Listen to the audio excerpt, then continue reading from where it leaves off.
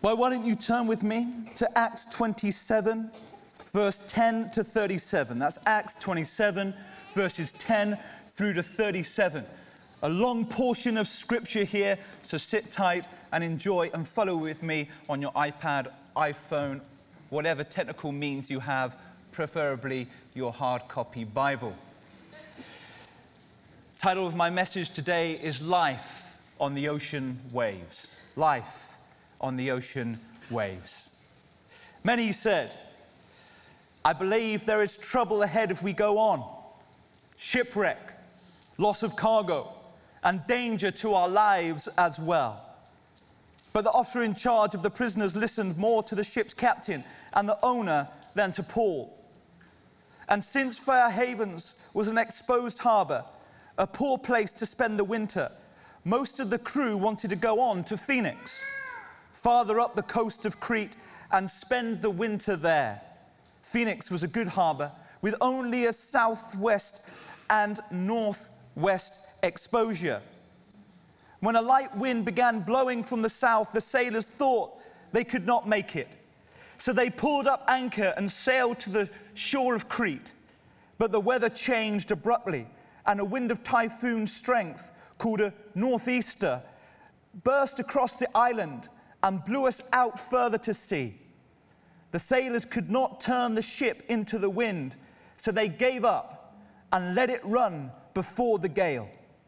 We sailed along the sheltered side of a small island named Corda, where with great difficulty we hoisted aboard the lifeboat being towed behind us. Then the sails bound ropes around the hull of the ship to strengthen it. They were afraid of being driven across to the sandbars of Cyprus off the African coast, so they lowered the sea anchor to slow the ship and were driven before the wind. The next day, as the gale-force winds continued to batter the ship, the crew began throwing the cargo overboard. The following day, they even took some of the ship's gear and threw it overboard. The terrible storm raged for many days, blotting out the sun and the stars, until at last all hope was gone. No one had eaten for a long time.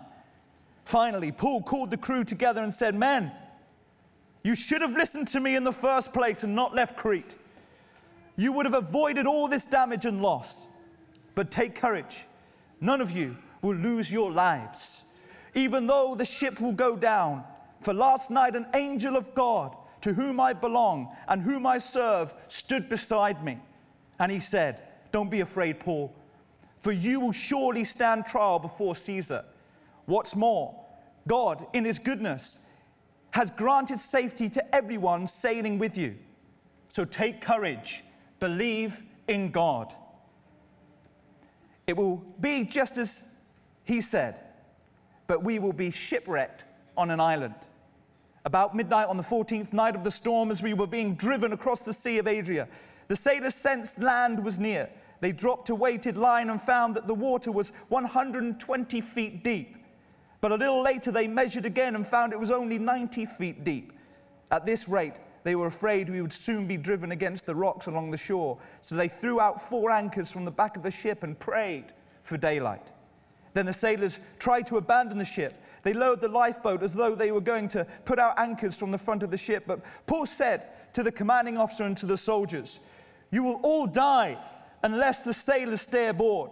So the soldiers cut the ropes to the lifeboat and let it drift away. Just as day was dawning, Paul urged everyone to eat. You have been so worried that you haven't touched food for 2 weeks, he said. Please, eat something now for your own good, for not a hair of your heads will perish.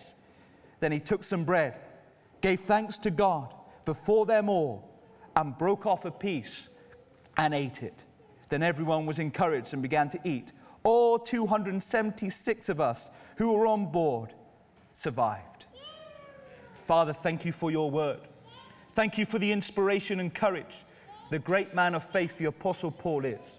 In like manner, we pray and ask that we will leave the harbor of life, set sail on the open seas, and wholly trust ourselves to you. And in that, may we come fully alive and fulfill all the purposes you have for us, individually and collectively as a church. You see here the life of Paul. You catch an essence of his boldness and his faith and his courage. He was a one-minded man. He was on a mission for God, and he cared for nothing else. A man of faith, a man of boldness. Now, in the context here, Paul had been imprisoned for 2 years. For 2 years, he was there bound. But as a Roman citizen, he was given legal right to go to Caesar to make an appeal for the sentence against him. It was all a part of God's divine plan to strategically position Paul in places of influence where he could be used by him. It wasn't against great resistance. It wasn't against great tides of opposition.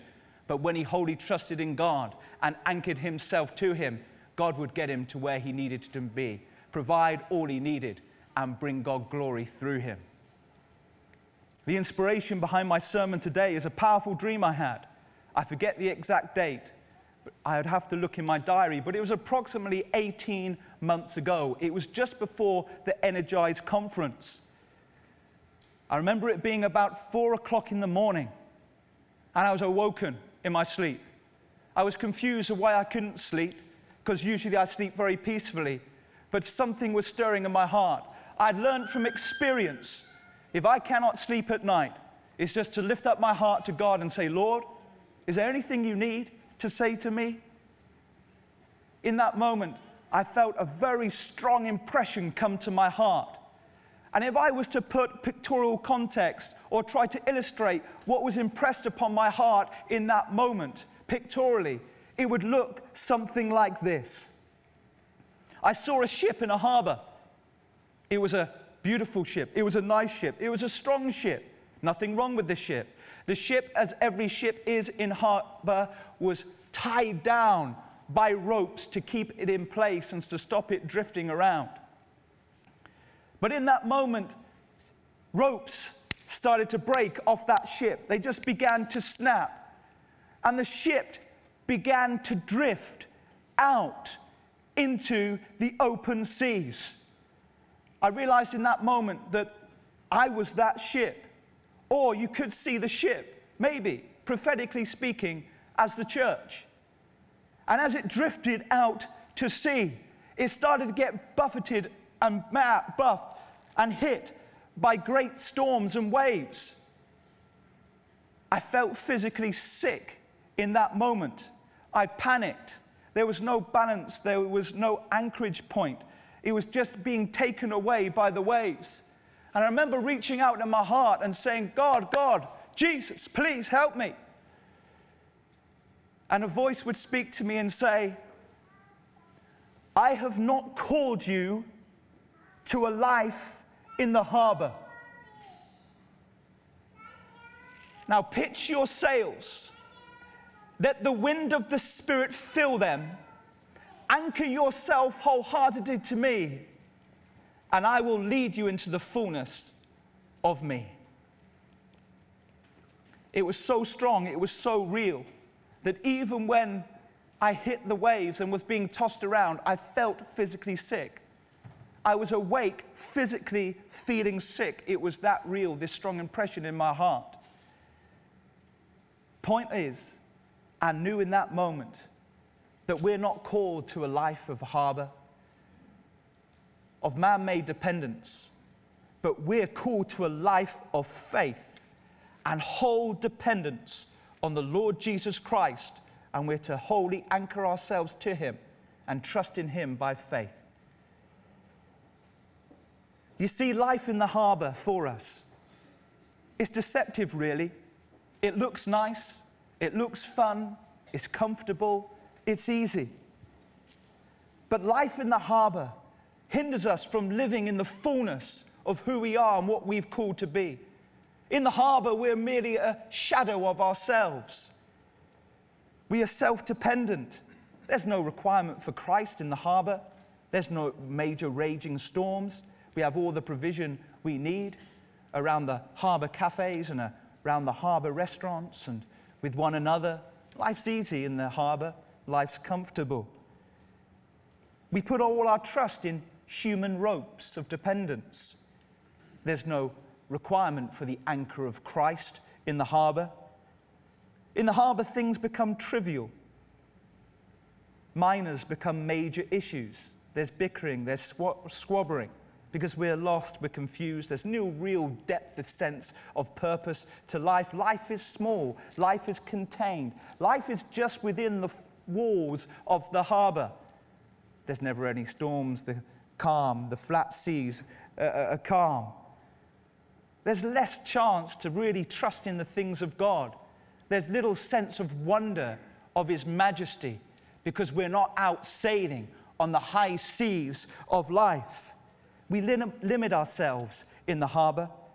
It has a form of being at sea, but it's not the sea and the life on the ocean waves that we're really called to sail in. It's all external, life at the harbour. The true parts of the ship that really make it a ship haven't got an opportunity to fully function and come alive, that making a strong seafaring vessel for God's purpose. You and I are ships for God's purpose. The church is a ship called on the high seas for God's purpose and to bring Him glory. You see, life in the harbour brings disheartenment. It brings confusion. It brings loss. It's dull. It's boring. I don't know if you remember, about 10 years ago, there was a movie called The Truman Show. This movie, The Truman Show, is really quite insightful, really. It was a man called Truman Burbank. And in this movie, set up by Hollywood, they had made up a fictitious island in Hollywood. It was a movie scene set, and Truman was hit star. It was cruel, really, because he didn't realize that he was in a movie set. He thought this was his life. As a young child, he was brought up in The Truman Show in this false world. And there was TV cameras everywhere. And this was broadcast around the world, outside of The Truman Show, like Big Brother. Broadcast every scene of his life since birth. And now a man of about 30, I would suggest, maybe in the film, married, got children. But it wasn't the life, the real life. It was a fake life. And the Truman began to look around at this movie scene unbeknown to him. They were cruel in a way because they imparted into him aquaphobia, a fear of sea. So he could never leave this scene of the movie because it was an island and surrounded by seas. They always, through propaganda, enforced this fear in his life, so he would never try to escape the island and to discover really what lay outside of this studio where his life was being filmed. But as he walked around, going about his everyday life, he started to notice that things weren't quite right. There was misalignments. There was things in his heart that weren't really aligning to what he was observing around him. People from outside managed to break in to the studio, to this fictitious island, and begin to tell him that it's all a lie. People began to say, listen, the life you're living, this is false. And they'll try through propaganda to manipulate his mind again to make him think, no, it's not. But slowly but surely, he rose up. He jumped on a boat, and he went out into the sea, and he began to sail. They tried to stop him. They tried to make storms kick up on this TV set.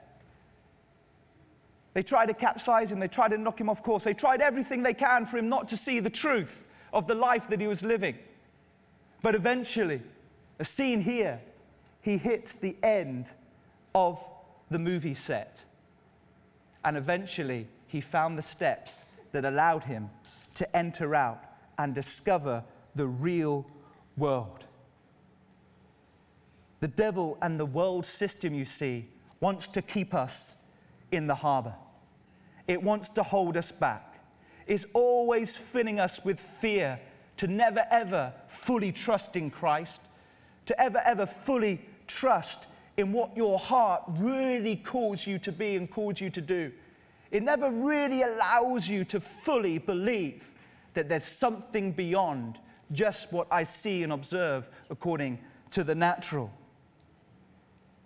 Truman finally set sail, and he found the truth, and he broke free from the harbor of oppression and resistance for his life. But the harbor is not always solely bad. The harbor is good for rest. It's good for a moment to take a breather. The harbor is good for rest and not retirement. It's good to refuel and not to get rusty. You see, a boxer, when he's fighting, the bell rings and he takes a break. That's fine, as long as he keeps his eyes on the prize, that he's there fighting in that ring to become the heavyweight boxing champion of the world. You see, in Formula One races, they take a pit stop to have a rest, yes, but they never take the eyes off their ultimate objective, and that's to become the World Grand Prix champion. You see, a football match, yes, they have half-time, but it doesn't all become about the half-time. They remember that they've got to get back out on the pitch and continue the match and lift that World Cup winning trophy. At work, you have coffee breaks. Yes, that's great, but it's not all about the coffee break. The coffee break is there for you to have a rest so you can get back in the arena and do your job and be the salt and light, what Christ has called you to be, and do what your employee tells you to be and what he calls you to do. Sometimes we get into the harbor and we can get distracted. I was watching the other day, I had to put the subtitles on because I had my daughter and I was trying to rock her off to sleep. But as I was watching this documentary, I saw this animal. It was a strange animal. If there's any zoologists or anybody who's done a degree in animals or something along those lines, maybe you can share with me later the animal I'm trying to describe, because I didn't have any sound, I couldn't find its name, but it very much looked like a cross between an elephant and an anteater. Bizarre creature.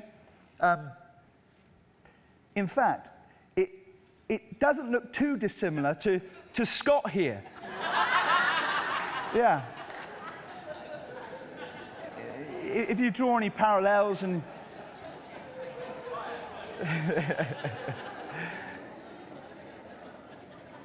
It was a bizarre creature, and they built it a brand new pond to save it and give it rest from the scorching heat. And it went into the pond, and it began to swim around, but it got distracted, it got disorientated, and it was panicking, and the zookeepers were actually worried that it was about to drown as it panicked. But its mother was at the entrance and did whatever the mother does, gives it a call or whatever this animal does, and it eventually found its way back out to the exit. You see, sometimes we can take time in the harbor innocently, but sometimes we can stay there a little bit too long, and we don't end up rising up and setting sail out into the high seas as we've called to be and what we've called to do. Listen, we're called to a life on the ocean waves with no barriers of any harbor walls to restrict us, with no human ropes of restraint. We're called to a life purely with faith in Christ and standing on his word wholeheartedly. You see, when I drifted out to sea in this dream, it was only then that I realized that life really begins. It's only then that the eyes of our understanding come alive and come open. And it's only then do we truly have to depend on the person of Jesus Christ and wholeheartedly stand on his word.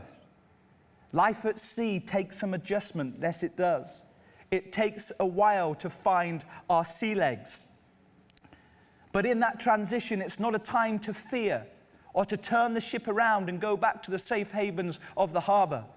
No, it's a time to fully anchor yourselves deeper into the things of Christ and to wholly trust in him that ever bit more. Yes, he uses the waves and the storms as an opportunity to train us, to shape us, to mold us, not to break us, but to make us, not to hinder us, but to bring us fully alive in the people we're called to be and called to do. You see, a life in the Truman Show, a life in the harbor. Can you imagine the frustration of that Truman when he discovered he had been living his whole life as a lie? Sometimes stuck in that harbor, when deep down you know there's more to life than this. When you look around and say, something's not quite lining up here. There's something living in me, there's something alive in me that speaks of gladness, that speaks of something of purpose, that speaks of something of eternal significance. But what I'm seeing around me does not align. You see, you're in the harbor. You're not out in the high seas. And we're called to a life out on the high seas. Do you know mental health patients? Sometimes, not always, and I know there's very different measures and reasons for some mental health issues, but one strand of an area of mental health that is an issue for people is they've lost hope and they've lost purpose for their life.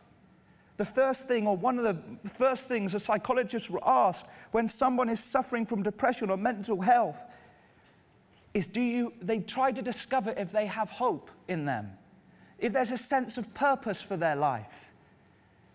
I know the plans I have for you, says the Lord. Plans of good, plans to give you a hope and a purpose. You see, if we're stuck in the harbor, we lose all that hope. And we lose that sense of eternal purpose that is embedded in us as believers, that is also embedded in individuals who are yet to come to Christ because they're created in the image of God. This place suffocates us. This place becomes our norm. The abnormal, if we allow it to, starts to become normal. I remember times in my life, and I thank God for these moments. I thank God for these storms. I didn't at the time, believe you me. But there's been times when I was a soldier that I've had to run into enemy fire. And at the time, that was not fun. At the time, I prayed to God that I could be anywhere. But in that moment, in that time, looking at the enemy as it desires to kill me. But something rose up with me one day when I had to run back into enemy fire in a heavy ambush on the enemy's choosing. And I was tired. What else could I do? No chance. I was in the crosshairs of the enemy, no problem. There's nothing I could do. And in effect, I gave up. I gave up on myself. But I tell you what, I laid a hold of Christ like never before. And I said, Lord Jesus Christ, for me, from my perspective, this is not looking good. I took a deep breath and thought, that's probably my last. But the Lord Jesus said, you anchor yourself to me. And in that moment when I anchored myself to him, it was only then that I felt alive, believe you me. I've never felt so alive. And I put my whole trust in him. I had no other choice. And I remember saying, I would rather run and die now than live the rest of my life a coward, knowing I didn't do what my country's called me to do and what I'm paid to do, and for the safety of my friends and colleagues, because I may die right now. But if I survive right now, in the knowledge I didn't do what I've called to do and run into that fire, then I would live a slow, painful death, knowing when I laid my head at bed at night that I've been a coward, that I didn't do in the moment that my government called upon me and my fellow colleagues trusted in me to do, that I didn't run into that open fire. I would rather run and die than live the rest of my life with a slow death, knowing that I've been a coward. God is rising us up to be men of courage and women of courage. Listen, because death will get you one way or another. It will get you one way or another. You'll either die in that harbor or you'll die out in the high seas. But I'd rather die out in the high seas, holding on to the Lord Jesus Christ with all my might and living the eternal rewards that he has for us. It inspires me that I read in the book of Revelation and encourages me, but also challenges me, where it says that there's a group of people that will not receive the inheritance of the kingdom, and those are people who are cowards. Doesn't mean that they're not saved. It means that they won't receive the fullness of their inheritance because they've not been people who've wholly stood out and trusted in God, in Christ, with what he's uniquely called them to be and what he's called them to do. He allows the waves to buffet us, to shape us, because he loves us and wants to refine us and wants us to be close to him. Because when we're close to him, believe you me, you'll forget all about the pleasures of the harbor. You'll just be fully alive to sail the oceans for our Lord Jesus Christ. There is nothing like it. And every day I challenge myself. Every day I'm fearful that am I getting comfortable in the harbor? Because that's where I don't want to be.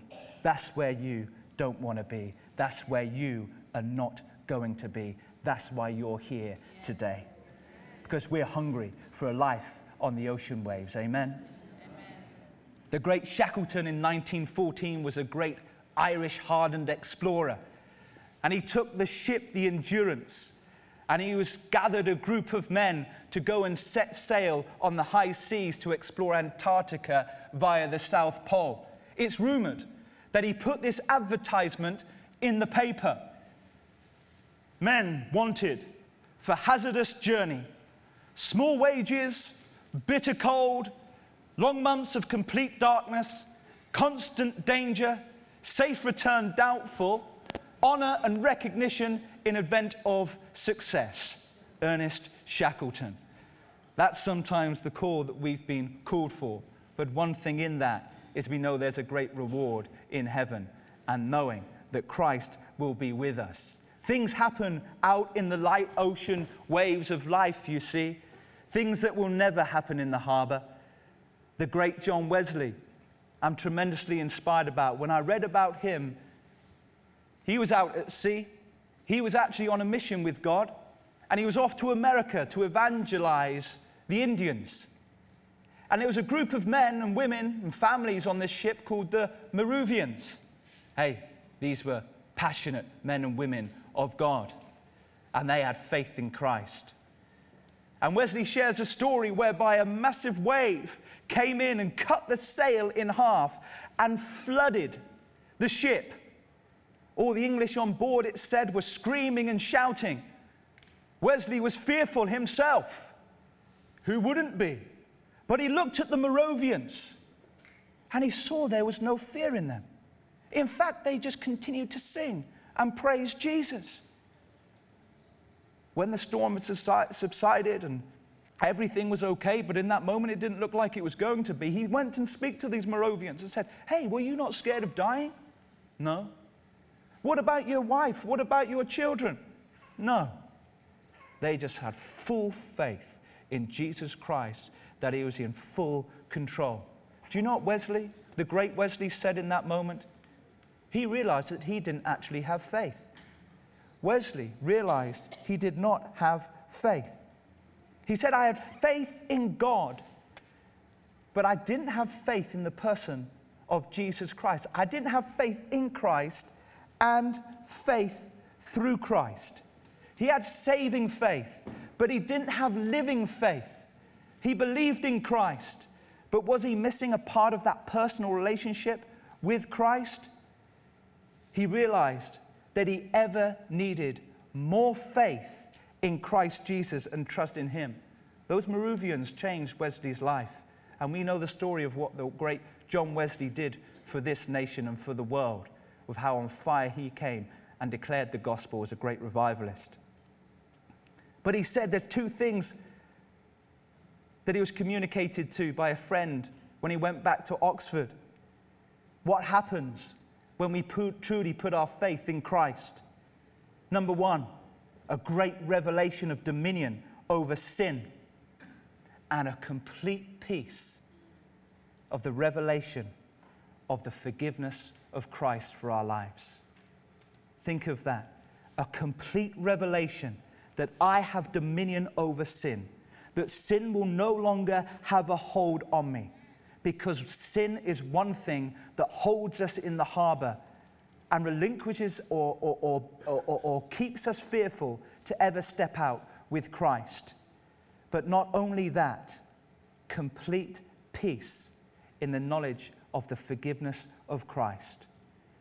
Knowing when you lay your head on that pillow every night that you're forgiven for all what Christ Jesus has done for you.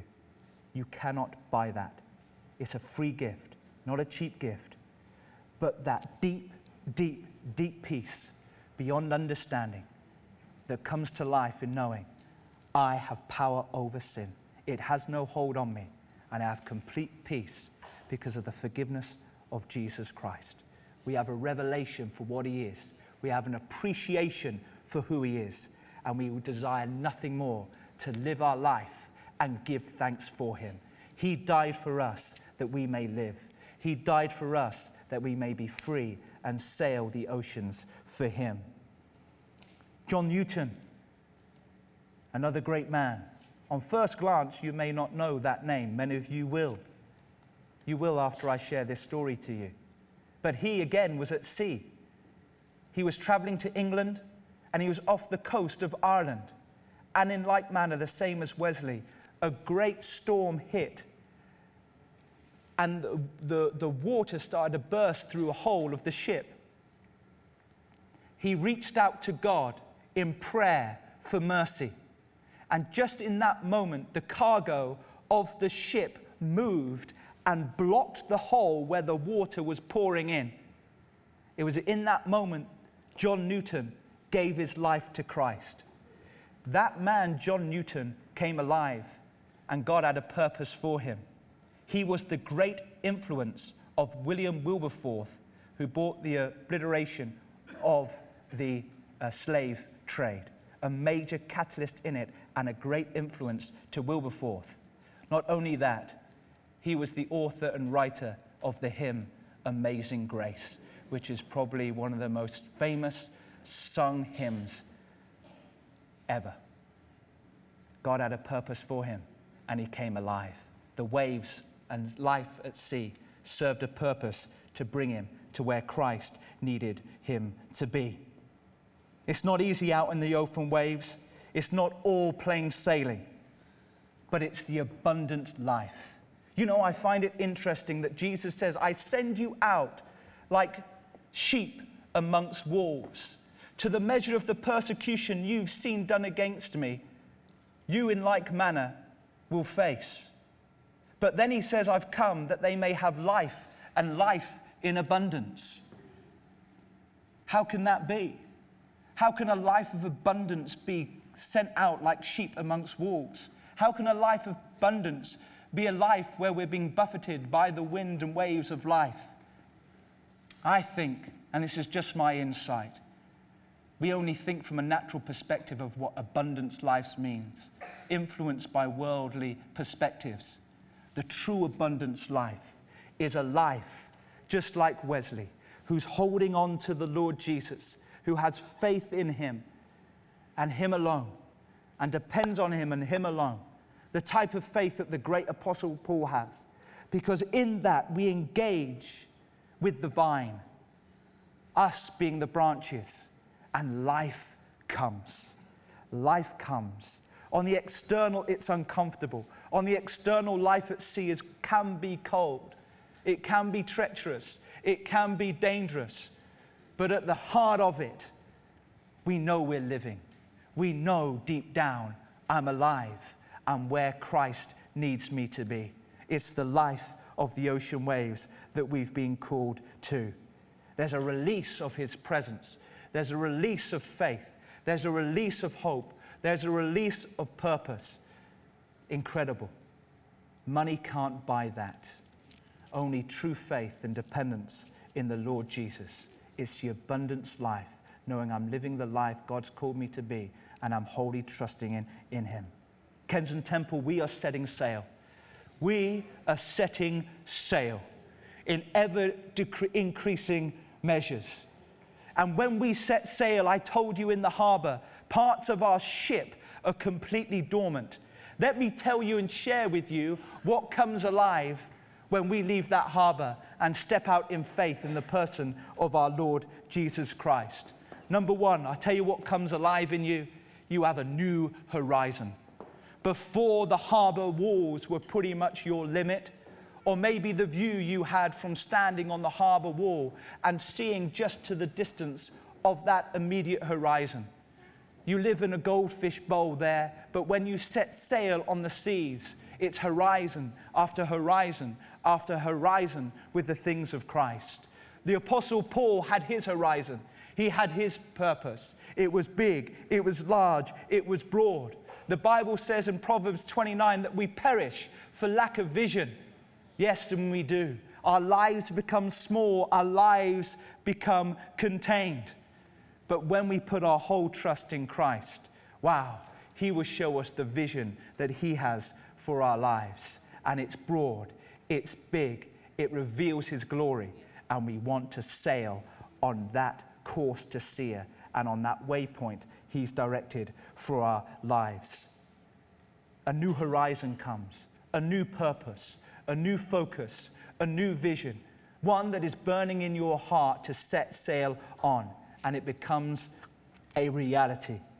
Let me tell you what else comes alive when you set sail with Christ Jesus. The anchor of him, the anchor of God. Not man-made ropes of dependence in the harbor that you put your trust on. Remember my dream where those ropes just became snapped and began to break? He's a jealous God. He doesn't want you to put your trust in anything else other than him. Not because he's jealous in an unhealthy way, but because he's jealous for you. He wants you to live the abundant life. He knows the plans he has for you. They are good, and he wants you to have them. It hurts him as a father when he sees his children not living in the fullness of what they've called to be and what they've called to do, and when they don't see the greater perspective of the horizon of heaven. He wants to break those ropes, and he wants you to have the anchor to him. He wants you fairly anchored in him. Jesus in the boat with you, right there with you, anchored to him. You see, Wesley had faith in God, he said, and he realized that he had measures of faith that were lacking. What about the disciples? They had a close relationship with Christ. They walked with him, talked with him every day. And they were out at sea, weren't they, crossing the river when a great storm came. And they were absolutely petrified. But what did they have with them? They had Jesus right there in the boat with them.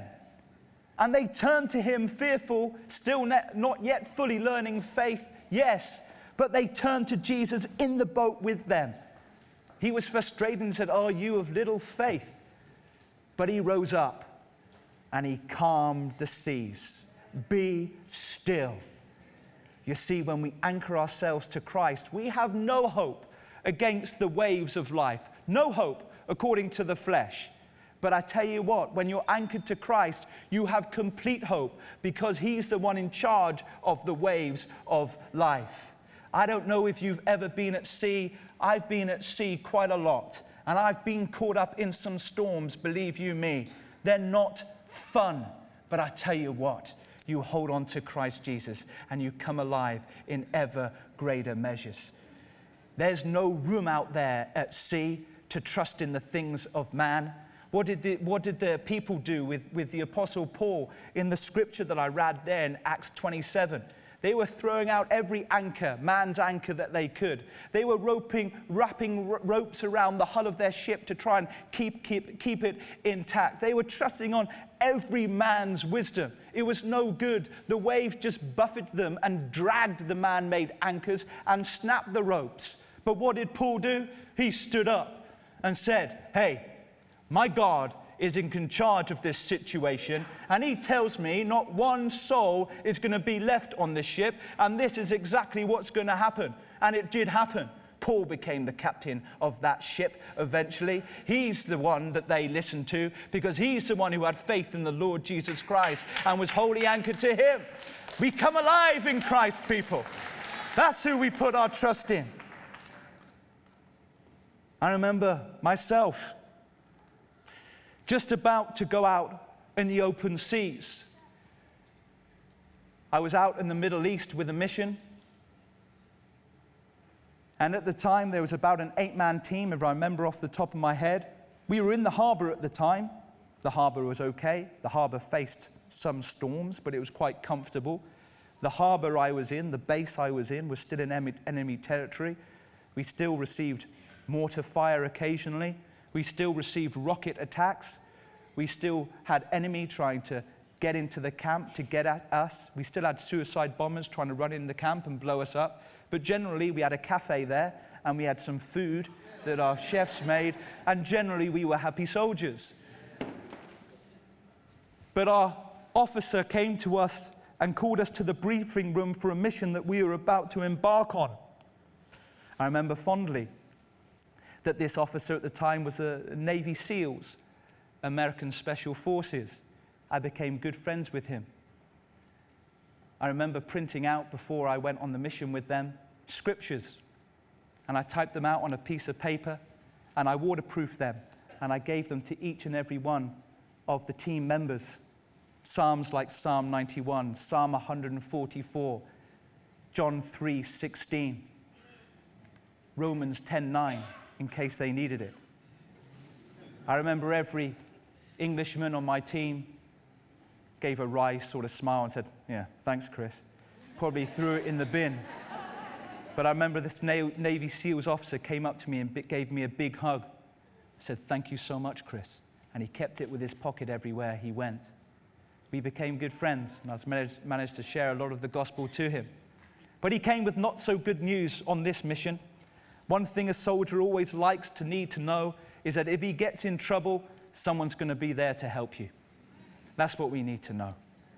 If the rubber hits the road, is the cavalry going to come in and get me out if need be? And he said, "Listen, guys, we're off on a mission. I haven't got solely good news for you, I'm afraid. If we get in any trouble, there's no one coming for us. We're going so deep into enemy territory that our helicopters won't reach to where we are going. We've got no casualty evacuation plan for you. Guys, we're on our own." They tried to build the bridge very slightly to give us a little bit of encouragement. And they said, "I've asked the engineers to attach a refrigerator to your long-range vehicles of where you're going, and I've got some blood for you, and we've got a surgeon to come with us."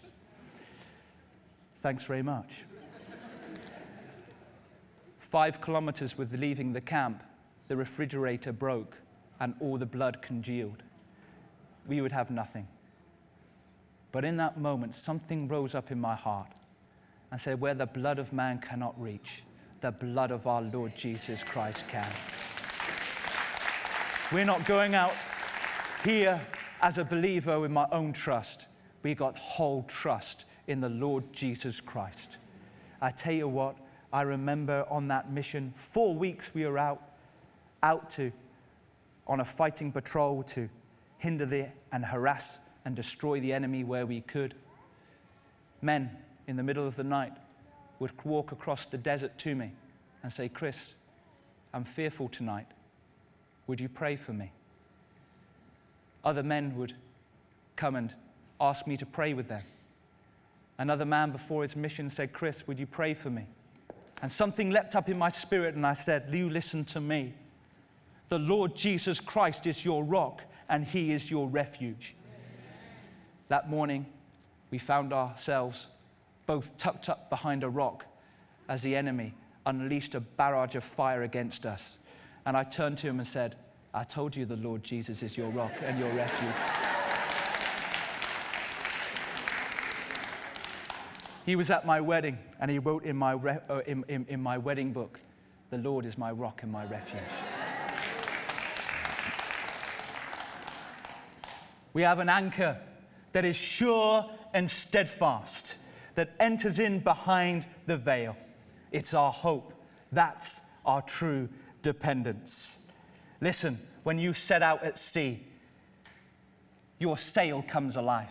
In the harbor, you've got no need for a sail, but this ship, your ship, our church, has a sail. And by faith and expectation, we're hoisting it, and the wind of the Holy Spirit is going to fill it. We're hoisting our sail of expectation and faith for the forthcoming prophetic conference, where we just trust and believe that the Holy Spirit is going to fill it and lead us into greater measures of direction and destiny for all Christ has for us, for our life. On that ship, do you know what's important? It has a galley, and that's the word for a kitchen. On a ship, we've got a kitchen, because Christ is going to provide for you. You see, where Apostle Paul was, they had bread, and they ate of that bread, and they gathered around that bread. The bread of heaven is our trust, and he provides that in the galley of this ship that we are sailing on. On that ship, you've got a crew. You've got a crew of comradeship. Paul, on his ship, he had the Holy Spirit, and he has angels came and speak to him. That was his crew. Do you know what? I'm grateful. We've got a bigger crew. We've got a closer crew. We've got the church. We've got our cell groups, and that's why we have a cell group in this church, is because they are our partners. They are our crew. That's our comradeship. And when you're going through life trials, it's there that you've got one another. Yes, you've got Christ. Yes, you're anchored to him. But where two or more are gathered in my name, there I am in the midst of you. We've got the greatest crew that ever existed, and we're sailing on the seas with one another toward our destiny. Be a part of the ship. Be a part of the voyage that we're all going on as a church. We've got the crew of comradeship. You see, 276 of those men, not one of them lost their lives. The Apostle Paul held them tight, and he held them close. When we are with one another, we hold each other close, and we hold each other tight. You don't want to be going solo out in those ocean waves. You want one another for accountability, prayer, and support. If you're not a part of a cell group, get yourself a part of a cell group. If you've not fully laid roots in a church where you are a part or under some spiritual authority and under spiritual protection, get yourself anchored to a church and flourish where you are planted. I was watching another documentary the other day. Britain has just made the largest ship that's ever been made. It's the HMS Elizabeth. It's a huge aircraft carrier. It's the pride of the British Navy. And the captain was being interviewed. And as he was being interviewed, a beautiful cruise liner called Elizabeth as well sailed behind him. And the interviewer said, "Which ship would you rather be on? This one or the cruise liner?" And he said, "Very well, I thought.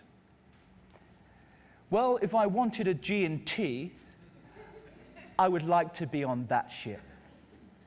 But when I'm at sea, I want to be on this ship with my men and with my women." And that's the ship we want to be on. Is the ship that is sailing on the seas, the ship that is destined for the things of Christ, and not the ship in the harbor drinking G&T and having cucumber sandwiches. Because that life is nice for a season, but believe you me, it's dull, it's boring, it has no eternal significance, and it's not all good fun. Jesus wants us to set sail. Why? Because he wants us to come alive. Because he's got such great and precious promises for us. We want to set sail, don't we? The Pharisees were a group of people who were always in the harbor, polishing their bells and whistles, scrubbing their decks, looking nice and pristine. But Jesus was frustrated with them because he had so much more. He had to go and gather another group of men He gathered his disciples. And he said, these men I can do something with. I'm going to train them what it is to pitch their sail. I'm going to teach them what it is to anchor themselves wholly to me. I'm going to show them that I'm their galley of provision. I'm going to show them what it is to have a crew of believers to go and live life for. These are the men I want to rise up. Not men worried with the externals, whitewashed tombstones, but men of real faith. Men of real faith, men of real courage, men and women of real faith, men and women of real courage. Those men became raw. Those men came alive, and they turned the world upside down. Just 12 of them started the foundations, the apostolic foundations of the church, turned the world upside down. That's what God does when we anchor himself wholly to us. He turns our lives upside down, and he brings the increase that no man can ever increase. I want you to stand to your feet here this afternoon, Kensington Temple.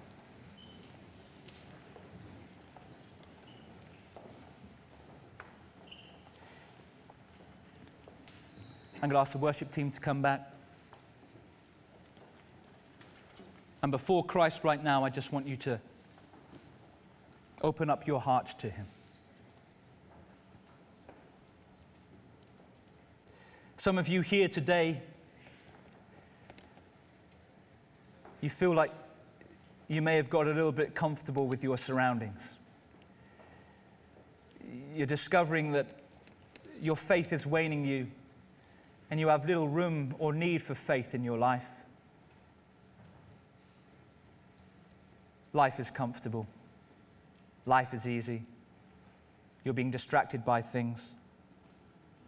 And you know it deep down. You know you're called to life at the open seas. Fear is holding you back, though.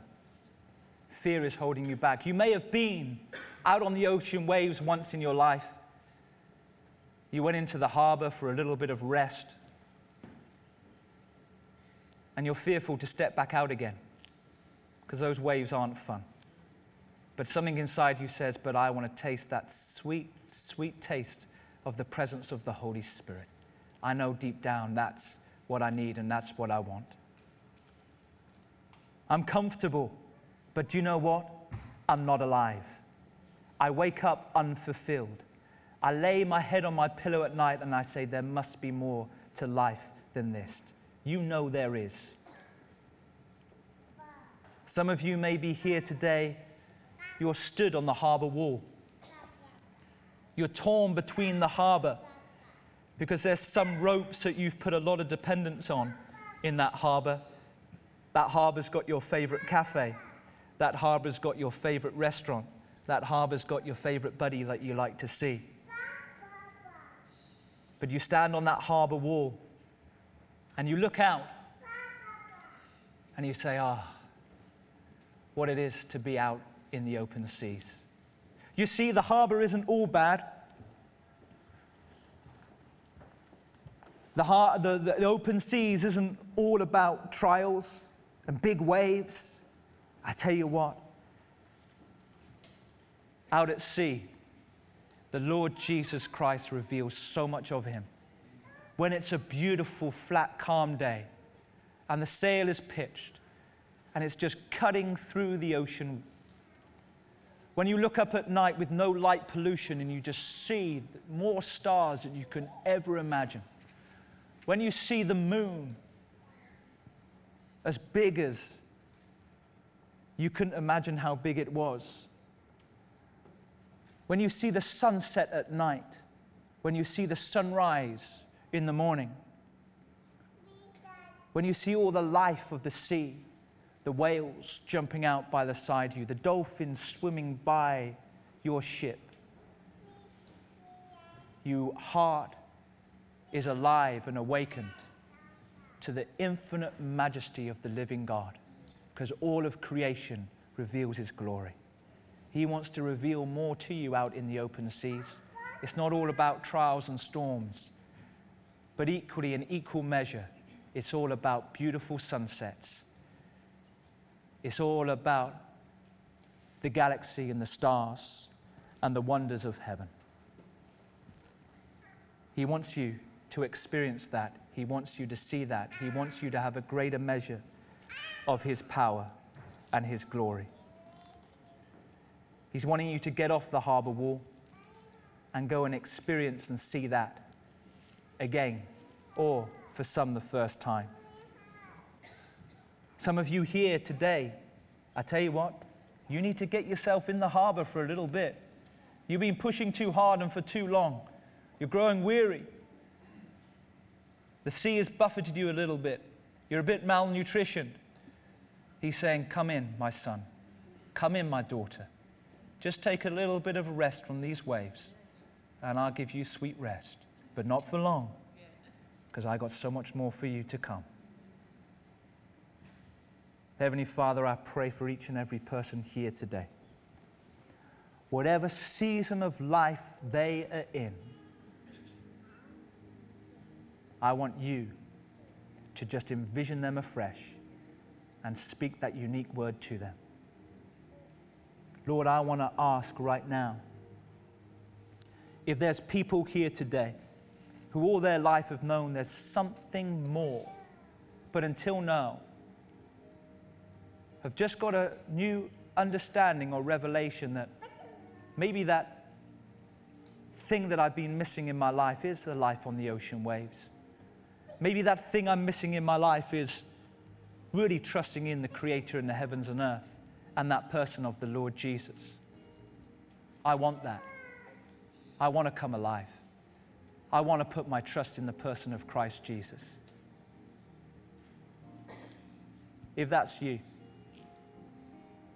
and you've not made peace with the person of the Lord Jesus Christ, your Lord and Savior, I'm going to ask you to come down the front here and speak to me when we close today. But wherever you are, whatever season you're in, and whatever your conviction of the Holy Spirit be, I pray that those ropes of human dependency will snap. You'll sail out of that harbor in faith and courage and boldness. You'll anchor yourself wholeheartedly to Christ. You'll trust that He's your provider, and you'll fix your eyes on the horizon He has for you, and you'll bring glory to His name. We're going to go out worshiping the Lord now, and then we're going to come and we're going to baptize these people today who are stepping out the harbor walls on their journey, and we pray they'll come alive in that. Let's give the Lord Jesus some praise right now.